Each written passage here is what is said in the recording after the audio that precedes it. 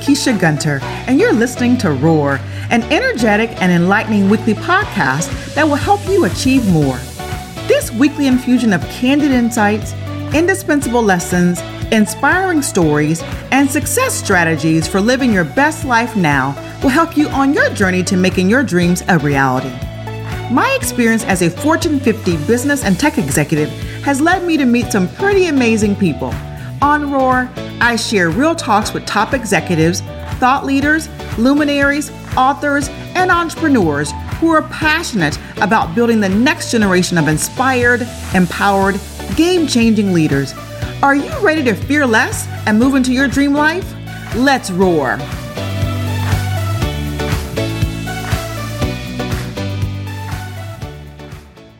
Welcome to Roar. I'm your host, Lakeisha Gunter. So what do I mean by ROAR? The beauty of ROAR is that it's both an acronym. The acronym stands for Reflection, Opportunity, Action, and Relationships. And it's an action. We are all born with it, a hidden power inside of us. It is a fire that is often suppressed by fear. That power is your ROAR, and it's waiting to be unleashed. Today, I'm excited to talk about resilient leadership and how to cultivate greatness, both in our personal lives and our professional lives.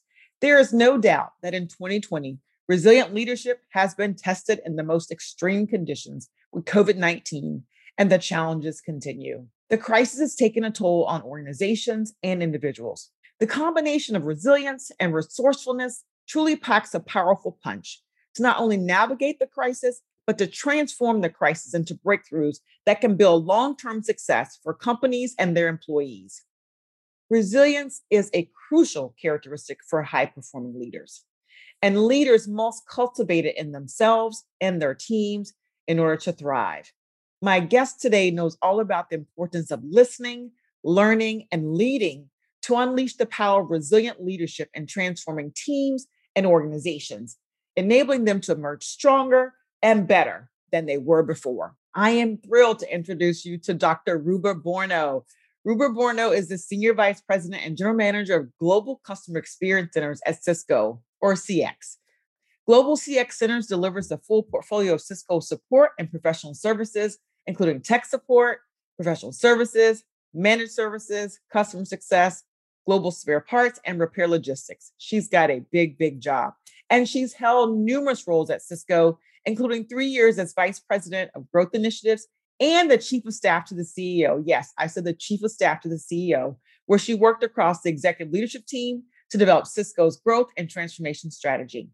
In this capacity, she helped to reshape the company's strategic business planning processes in support of Cisco's digital transformation and that of its partners and customers. Before joining Cisco in 2015, Ruba was a principal at the Boston Consulting Group and a leader in 2 practice groups, technology media and telecommunications and people and organization.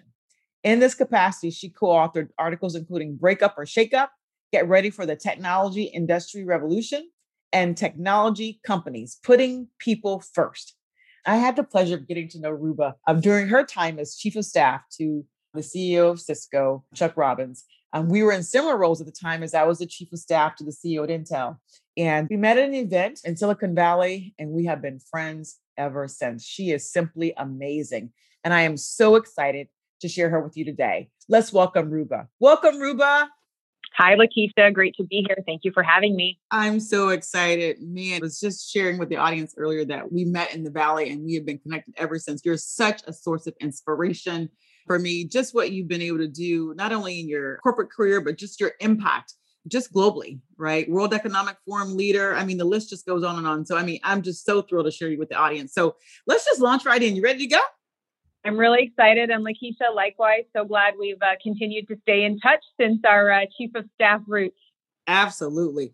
Well, listen, I know all about you. Let's just kind of give you a little bit of an opportunity to talk to the audience and tell us a little bit about who you are. So I'm going to just kick off by saying, tell us a bit about your background, where you're from, and maybe who were some of your biggest influences growing up or your biggest motivators? Thank you. I think my background absolutely directly ties to how I lead and everything that I have done. I'm personally motivated. I know 2 key factors is education and learning and empowerment. And I came to the United States as a refugee from the first Gulf War. My parents had 3 days to decide whether they would bring 4 daughters to the United States. At the time, Saddam Hussein said anyone harboring U.S. citizen would be shot on sight. My sister was American, and so the U.S. actually brought us as refugees and having political asylum. It was a really big moment because my parents left everything. All they had was their integrity, their education, and their work ethic. And that's just what allowed them to reestablish our lives, luckily, in the United States. And frankly, that has just been instilled in me, that an understanding that your education, your integrity, and your family are really all we have and all we need. And that ethos of education, integrity, and family still influences the way I lead every day. So I would say that probably my first influences in life are my parents for having the courage to do that and role model that for me. And that fuels me every single day. Wow, absolutely. I can only imagine. So glad that you were able to transition to the US and safely and just kind of reestablish your lives. I'm sure it wasn't easy to begin with, but to your point, that firm foundation of family, education, and of course, integrity. Talk a little bit more about maybe what did you learn from the stories of their refugee experience, your refugee experience, and really how did that shape you and your sisters? Well, I think the biggest thing that it did for us is that we learned that our parents sacrificed a lot to give us an opportunity. And so, frankly, I think for me and all of my sisters, that we feel an obligation that when we have an opportunity to really take advantage of it, and we have a responsibility to reach our potential and work really hard and do the best job that we can. But more importantly, it's also that, if we climb a ladder, to leave that ladder so that others can climb up as well and give others the opportunity and a chance to reach their potential as well. I love that. I love that. So awesome. Yeah. I mean, it's just, as you climb, you lift others. As you climb, you lift your hand back. As you climb, you articulate the path that it took for you to get there to bring others along, right? Absolutely. It's something that I think is a responsibility that any leader has. And frankly, it's a joy. I think leaders don't get where they are by themselves. It really requires collaboration. It requires helping others achieve their potential. I look good when my team does a great job and when they look good. So it isn't just about individual accomplishment, but certainly about a collective team and how they perform. So it is mutually beneficial to help others succeed. And so it's not just an opportunity and an obligation to be able to help others reach their potential, but frankly, it just continues to support me, support my team, and that continues to greater outcomes for both of us. Love it. And I know you can, to that point, I mean, you have always been a person that has invested in others in the community around you to empower them to reach their full potential. Talk about some of the things that you were passionate about. I know you did a lot of pro bono work during your time at BCG. Yes. So it's interesting. I actually didn't reflect on this until, a few years ago, where nearly every pro bono effort I had been involved in, both at BCG and before that, was tied to education. So I can talk about the ones at the Boston Consulting Group specifically. So Boston Consulting Group is a management consulting firm. We obviously do quite a bit of commercial and public sector work, but there are also these projects that we do as pro bono work that are completely given for free to nonprofit organizations and are tied to the passions of the consulting team. And all of mine were tied to education. So one of them was actually with the United Way of the Bay Area and their MatchBridge program, which is an empirical training program to help disenfranchised youth get trained so that they can then get a job immediately rather than struggle in terms of a longer term schooling process. So it was tying education directly to a job focused on youth that's disenfranchised. Then it was City Year of Silicon Valley, which is an organization that provides educators to schools in underprivileged communities, and it's supplemental educators to help teachers support the students. And it has changed lives of these students and supported their families. And then the last one is Rocket Ship Education, which not only is focused on lower economic communities, but what's interesting is they were using technology to actually scale first-rate education curriculum to those communities that it otherwise wouldn't get to it. And the work that we did with Rocket Ship was actually a growth strategy, seeing that there are many communities around the United States that could utilize this model. So what are the communities that they should go after first and have a high likelihood of success and deliver impact and close the achievement gap between those in higher income communities and those that are in lower income communities through technology powered education.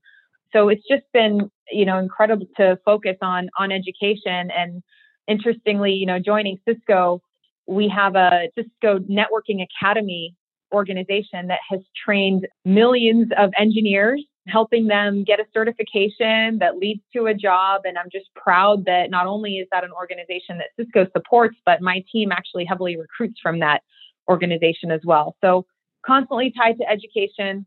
I think in the year 2021, as automation continues to grow in every industry, we have a responsibility to educate and develop our talent. So that is one of the key themes of focus areas that I have on my team is how do we continue to develop our people through training to make sure they stay relevant. Love it. Love it. That's so awesome. Wow. And speaking of just your time at BCG, just in general, I mean, you've had a phenomenal career journey. And I'd love for you to kind of walk us through that and maybe talk about maybe what stands out for you as maybe a defining moment that helped you really shape and form your roar. So talk a little bit about your career journey, if you don't mind. Sure. So I think it all started at graduate school. I did my doctoral thesis in electrical engineering at the University of Michigan, and my focus was in wireless integrated microsystems. So that's the things in the Internet of Things. I truly have believed that technology can be transformational. And I initially wanted to commercialize my research, but I knew I didn't know anything about business. And I certainly wasn't going to go back to school after about nearly a decade, if I include undergraduate as well. So I decided to go pursue the management consulting path and learn about business on the job. So I joined the Boston Consulting Group. And one of my first projects, so if we're thinking about pivotal moments, was actually working with President Obama's task force for the automotive industry. And my particular work was on analyzing the R&D value that Fiat brought to Chrysler. And we were providing recommendations to the task force on potentially whether or not to provide funds either to Chrysler, Fiat, and bail out that particular portion of the automotive industry. We had just a few weeks to do that work. And it taught me, frankly, the power of hypothesis-driven analysis and doing it with speed, because big decisions can be made very, very quickly with as good of information as you have. And so we had to refine our hypothesis every few days. So it really just taught me how you can make big decisions off of very little information. And so from there, I think I learned that it was kind of opposite what I was doing in my PhD, where it was very, very deep, lots and lots of analysis. I mean, validating things to a very high degree of verification. But here we just had a hypothesis. We were testing it, refining it every few days, and providing a recommendation. And I think that really translates to the business world. Sometimes we have to make big decisions with very little information. And so always having an answer, always refining the answer, this is my best answer at the time. If I had a little bit more time, these are the two additional things I would check, and then keep going that way. And it's been really helpful in a business context. I mean, in the past year, our reality has changed so many times that I've been able to reflect on that concept of what's my best answer today. So after the bailout, I worked on largely enterprise technology transformation. And that's where Cisco came into the picture. Cisco was my last client at BCG. And then when Chuck Robbins was announced as CEO in 2015, he asked me to join his leadership team as chief of staff. I viewed it as an incredible opportunity to transform the company and work with leaders and think about our shifting business model.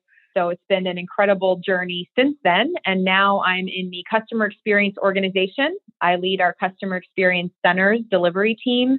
We deliver technical support, professional services, managed services, customer success, and also hardware and component replacement for our teams.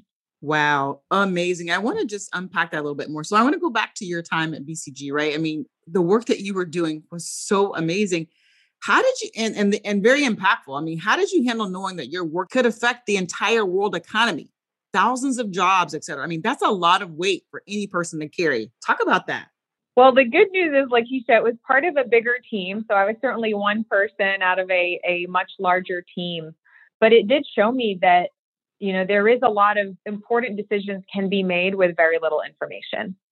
And there was certainly a gravity to that. So when I was doing the analysis, I actually was telling a group of early and grade talent the other day, I didn't sleep for the first 3 days of that project because of the weight of what we were being asked to do.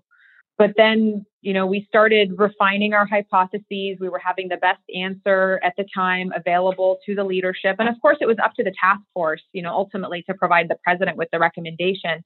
We were advising the task force, but it just showed the power of a good enough answer at the time, and that it's okay. It's okay to just do your best and have a good enough answer at the time. And I think that just is a lesson that I've applied every single day since then to any business problem that I have had to address.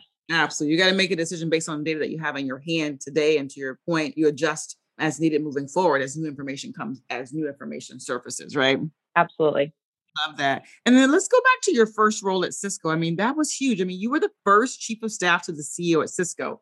What was that like? And again, I think you came in from external. Usually what I've seen is most of the times the chief of staff roles to C-suite officers normally are filled from within because the person has grown up in the company, understands the DNA, understands the strategy from an inside out perspective. Talk a little bit about that experience. Yeah, so I was what they called an outsider insider because I had consulted at Cisco. I was obviously familiar with the company, but I was the only person on Chuck's executive leadership team when he announced the team that was not already at Cisco. And I did have a job to challenge the status quo. So as an outsider, part of my responsibility was to challenge the status quo and influence the leadership team and help develop and set a strategy that was going to transform the business model of the company. I would be remiss if I didn't say that I definitely had imposter syndrome, that nagging feeling every single day of, should I be here? And I think that it wasn't something, it manifested itself in one incident in particular, where I was in a meeting with the executive leadership team. We were at an offsite. We were thinking through what our strategy should be and the ways to achieve it. And I referred to myself in a self-deprecating way. And one of the executive leadership team members at the time, Rebecca Jacoby, who ran operations for Cisco, interrupted the meeting, stood up and said, do not refer to yourself that way. You have a seat at the table. You are on the executive leadership team. You're either going to take that seat or not. And, she reminded me that I earned my seat at the table and that I had permission from the rest of the executive leadership team to be there as well. And so that was my opportunity and I shouldn't squander it. And so even though it was, I will say, quite embarrassing in the moment, I am glad it happened because I do think back to that moment, anytime doubt kicks in, that the people around me want me to be successful because they are spending time with me. And so it is my responsibility to actually take that seat at the table and do the best job that I can. And I do deserve to be there. So that was a big learning, which certainly made the second charter of helping define a strategy to transform the company a lot easier when I felt that, I should be there. And that is, that is what I'm being asked to do. And honestly, all of that analytical work and decision-making experience that I had from my BCG experience really came in handy. Yeah, no, I really love that story. Thanks for sharing that because I think we've all been there at one point in our careers. And it's always wonderful to really kind of have an advocate, someone that has your back, someone that says, no, you've earned your seat here. And more importantly, she put her credibility on the line in a good way, saying, you're here, I'm here. We're equals. I might have been at the company a little bit longer, but you're at this table. You've earned the seat. You've earned the right to drive impact. And let me just remind you of that. And so I love that support ecosystem that you had in that room to just make sure you knew that you were basically on the same ground as they were, right? Equal footing. She was absolutely an incredible role model to me. And I try to pay that forward as well when I see others who suffer from the same self-deprecating tendencies that I used to have. I absolutely role model what she did for me, which is remind them that they have a seat at the table. Yep, absolutely, absolutely. Well, let's talk about. I mean, your role has continued to expand, evolve, grow. Your remit, so to speak, and your what you're responsible for has expanded for good reason, right? Because of who you are as a leader and just how you lead and how you build teams along the way. So, talk a little bit about some of the leadership qualities that you're most proud of on your team, and some things that maybe you all, as a leadership team, have been able to cultivate as part of your own team culture. So I think that the past year has certainly tested everyone's leadership qualities in different ways than, what used to make you successful, I think is it's very different than what will make you successful today. And I do want to borrow from one of the fellow World Economic Forum young global leaders, a woman named Belinda Parmar, who recently said that the skills that we need right now from leaders are empathy, emotional intelligence, and resilience. And that really resonated with me. So empathy, just where are your people? Do you understand where your people are in terms of their well-being? Emotional intelligence, are you self-aware and also aware of the people that you're interacting with and the people that you're leading? And then lastly, resilience. How do you keep going in times of challenges, adversity, and even when things have settled down? And so we're just being tested like never before. And we're learning to deal with challenges. And that is absolutely the foundation of all of my leaders on my team. I had a chance to build my current leadership team in the middle of the pandemic. And I would say that they all exude those three characteristics. We need empathy and emotional intelligence to set a vision, get everyone headed in the same direction, and give people the space to figure out how to get there. And and I'll say it's different than what I used to think would make you successful. Very, very early on, maybe my first manager role, I tried to micromanage a very, very talented person because I was thinking they've got to do things the way that I wanted them to do things. And frankly, it just resulted in a subpar outcome because I just couldn't, be there 100% of the time. And she had to keep waiting for me to give her guidance. And then one day I just thought, you know what? Here's the end state that we want to get to, go. And she just came up with a much better solution than what I would have come up with on my own. And so I reflect on that and just realizing that giving people the space to figure out, but making sure that we're all aligned on the same destination does absolutely result in much more creative, wonderful solutions to get to the outcome. I love that. I love that as you were kind of talking about the empathy, emotional intelligence, and the resilience piece. I just thought about really you're talking about designing from the heart and the head. Many times, we've been looking at our strategies and things, and not that the people component or quotient has been not considered, but I think in these times, as you talk about, it's just important that in the crisis that we're navigating, the hardest things can be the softest things. And as resilient leaders, we need to be tapping into the sincerity, the empathy, compassion, putting ourselves in the shoes of our employees, but also the shoes of our customers and the broader ecosystems and the partners that we work with, which is really what you're saying, right? Well, absolutely. I mean, our number one job on my team is our customer experience. But the only way we are going to get there is through the employee experience and employees being engaged. And we have to do that by understanding each other's experiences. I think in general, people just want to be heard. They want to be valued. They want to be acknowledged. And so leading with empathy means truly listening to them rather than just waiting for our turn to talk and making sure that we're addressing the things that they care about the most. So from a customer perspective, not solving what we think are the problems, but saying, hey, customer, this is what I heard from you. Does that reflect what you believe to be the challenges? Okay, here's how I think we're going to tackle them. Do you agree? And our employees have to be able to have that discussion with our customers as well. And then we've got to make sure our employees are in a state where they can do that. They are engaged. They know what the ultimate outcome is that they're trying to achieve. And so they're also learning and hearing from our customers and providing an ultimate experience. But I think empathy makes us a better company. It makes us better at delivering our customer outcomes. And it helps our employees actually collaborate with each other so much better. I've got a wonderful story from the past year where in April of 2020, we had massive demand for Cisco's WebEx product. It just skyrocketed because a lot of workers ended up working from home and needed to use video conferencing technology.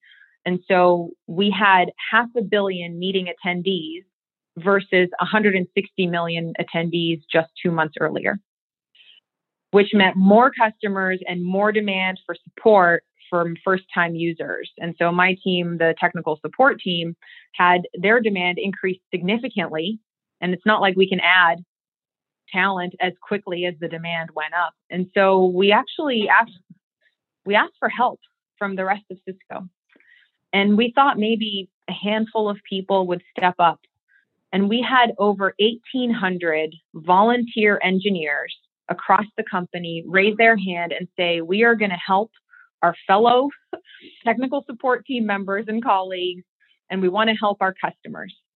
And they handled a full 1/3 of our cases for several months before returning to their day jobs.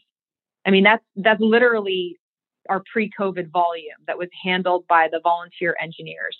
And it's that empathy, not just with the customer and recognizing that these customers needed to be able to do their jobs, but empathy with their colleagues to say, hey, we've got to help our colleagues who are drowning in workloads, and let's support them and make sure that we are delivering on the mission of the company. And that was just so empowering to see, so inspiring to see, and just shows the power of empathy. Well, I absolutely love that, right? I mean, each of your team members kind of put each other first. I mean, they put the mission first and they put customers first. And that is awesome. Just their empathy for one another and their resilience, right? I mean, resilience is really about how we acknowledge, respond to, and rise above chaos, right? And there was chaos all around us in a sense, in terms of how our environment was really turned upside down. And not only we could no longer meet face to face. And so leveraging the tools that we had at our disposal to be able to connect and keep business going. And so your team basically really just proved how they can act and respond on the other side of that disruption that was happening, right? That's amazing. It was a very powerful team building event that was a global team of thousands of engineers. Wow. You know, I've read the quote, this is resilience is not a destination, it's a way of being. And so it's clear to me that, you know, your organization absolutely was focused on becoming an even more resilient organization through the crisis that we've endured and even beyond that, right? To your point, transforming the organization, the culture, your attitudes, your belief, your ability to be agile, and just kind of breaking through structures that might have been in place in the past based on the way of doing business, and now putting new structures in place that really changed your DNA, right? To be able to recover and respond very quickly to your customers' needs. I mean, I know you must be proud of your team for sure. I'm really proud of my team. And I would say I don't know if it changed the DNA as much as it actually unleashed the potential of the organization. We had so much innovation going on that was, I would say, hindered by bureaucracy and processes and let's pilot and test and iterate and all of that. And I think that the urgency of what we had to go through with the additional volume with COVID actually caused us to say, you know what? Unleash all of the innovation. Let's just try it all, because we're going to learn very quickly if it's working or not. And it was incredibly empowering for the team. There were several innovations that we launched that are currently driving massive customer satisfaction growth for us. We have some innovations that we released. We measure customer satisfaction for every single transaction we have with our customers. And some of our innovations have a customer satisfaction rate of 98% out of 100, which is incredible. And then some just didn't work, but we learned very quickly. And that was really empowering for the organization because they got to test their innovation out there. They saw that we can scale their innovation. And we've really moved from an innovation process that takes multiple months to now something that we can do in a significantly faster time frame. We measure it, and we've got everyone marching towards that same goal of making sure that we are delivering the most excellent customer experience and a very high customer satisfaction rate. So it's really, I think, unleashed what was already in the organization and just sped up the pace. I love it. I love it. Wow, that's awesome. Well, listen, I know I could kind of dive into a whole lot more and talk to you all day. I mean, but what I'm taking away is, I mean, just your leadership, the leadership of the folks on your team, and really just to your point, unleashing the potential of the organization to even innovate and scale much faster in the face of uncertainty in terms of the environment. And to your point, it was already in the DNA, for lack of a better term, right? We just unleashed it even more. And I love that. Any other thoughts that you want to share with the audience really around the topic of kind of unleashing resiliency? And I mean, I know you said you became a listening organization. You really were learning at a more rapid pace, to your point, to drive innovations in the market more at a faster pace. Anything else you want to share with the audience before I kind of pop into a fun lightning round of questions? Yeah, one thing I'll share that we're doing at Cisco that I find to be really powerful as it relates to empathy is something that we call proximity meetings. And it's based on Brian Stevenson, who is the founder of the Equal Justice Institute. And the idea is that if you get proximate to a problem, you'll feel compelled to solve it because you'll understand it. And so as part of the proximity meeting initiative, leaders meet with several individuals per quarter who are different from them. That's the only requirement, is different from you, be that race, gender, ethnicity, something else that's different. And the goal is truly to just understand what it is like for them. What is their story? So kind of when you were asking me, what's my story? That's usually the first question I ask is, what's your story? What got you here? And these meetings really help build bridges. Not only do they help us understand where the other person is coming from, but it actually also provides a lot of areas where we are more alike than different. And that empathy makes the leaders better supporters, better representatives of the company. It helps us do our jobs better by understanding our people better. And, there's plenty of data to support that inclusive teams make better decisions. They're more likely, gender diverse companies are more likely to outperform others. Ethnically diverse companies are more likely to outperform others.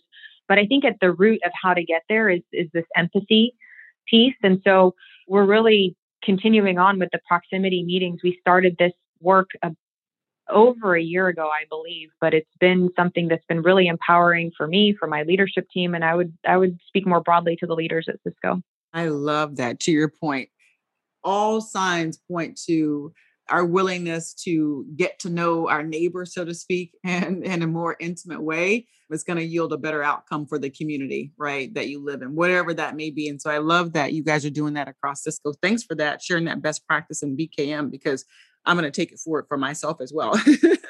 Well, like I said, I could talk to you all day, Ruben. We often do just chat up quite often. So I just want to kind of move to a fun lightning round of questions. I'll just kind of ask you a few questions and you tell me the first thing that comes to mind. So what's your favorite food? Green grapes. Really? Okay. I like it. Green grapes. Okay.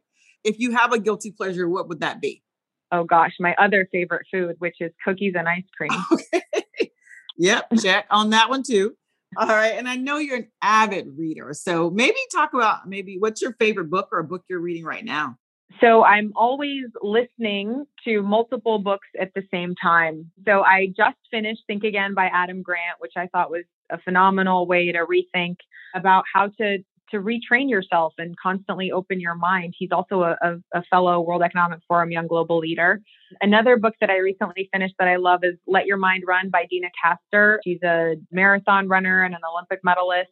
Really incredible story of resilience and perseverance and persistence. I will say probably my favorite business book is The Hard Thing About Hard Things by Ben Horowitz from Andreessen Horowitz. And it's just his experience in starting a company and the tough decisions leaders have to make. And a lot of them are people focused. Yeah, absolutely. Wow. Those are all three great books. Thank you for that. And I know you don't have a whole lot of time to watch TV, but if you do, is there something on Netflix that really kind of has you dialed in, maybe that you like to watch? So I am a fan of Ted Lasso, which I think is on Apple TV, but that was a really great show, funny show that was just kind of a good source of levity at a very serious time for us. Absolutely. We all need a good laugh. I'm telling you, right? Laughter is good for the soul. And I know you and your honey are world travelers. And so if you get an opportunity to travel again, what's first on the list? What did you put your dot on the map for where you're heading to next?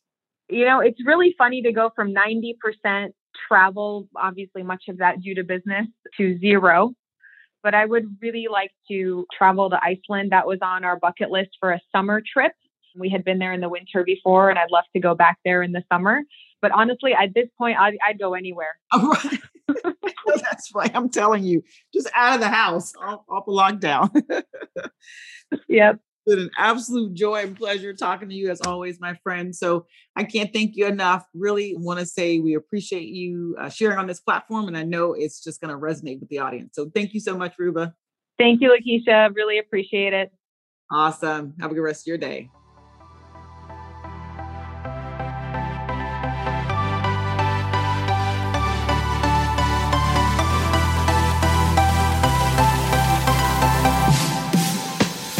Thanks for listening to this week's episode of Roar. Tune in next time for more awesome talks with people at the top. Don't forget to subscribe and share so you're the first to know when our newest episodes are available. Until next time.